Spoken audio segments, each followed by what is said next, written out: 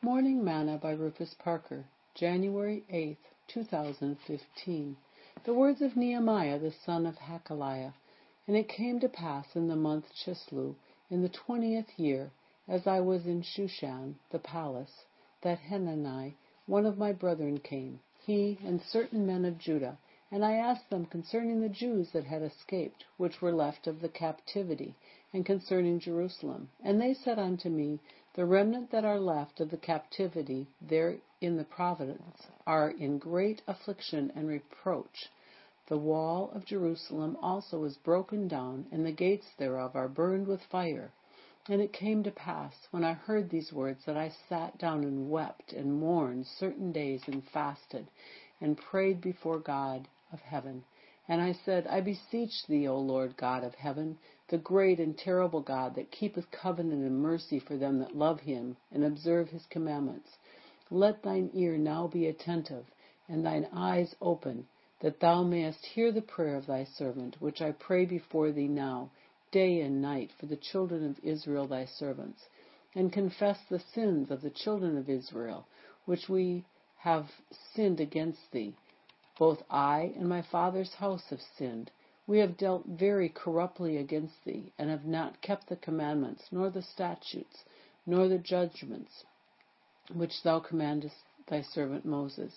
Remember, I beseech thee, the word that thou commandest thy servant Moses, saying, If ye transgress, I will scatter you abroad among the nations. But if ye turn unto me, and keep my commandments, and do them, though there were of you cast out unto the uttermost part of heaven, yet I will gather them from thence, and will bring them unto the place that I have chosen to set my name there. Now these are thy servants and thy people, whom thou hast redeemed by thy great power and by thy strong hand. O Lord, I beseech thee, let now thine ear be attentive to the prayer of thy servant, and to the prayer of thy servants, who desire to fear thy name, and prosper, I pray thee, thy servant this day, and grant him mercy in the sight of man. For I was the king's cupbearer. Nehemiah 1, verses 1 through 11. Today's morsel. One of the things about unexpected bad news is that it can rip your heart apart. When Nehemiah asked about his brethren and the status of his homeland, he was not expecting the news that he received. His heart was ripped. The wind was taken out of his sail. He had that gut-wrenching feeling that says, now what do we do? All he could do at the moment was sit down and weep. But while he was weeping, he felt a need to intercede to God for forgiveness and for help for his people and his homeland. Through Nehemiah, we can learn how to deal with bad news. We learn to pray to God. Nehemiah went to the king after he had went to God. If Nehemiah had gone to the king first, the king's heart may not have been softened to help him.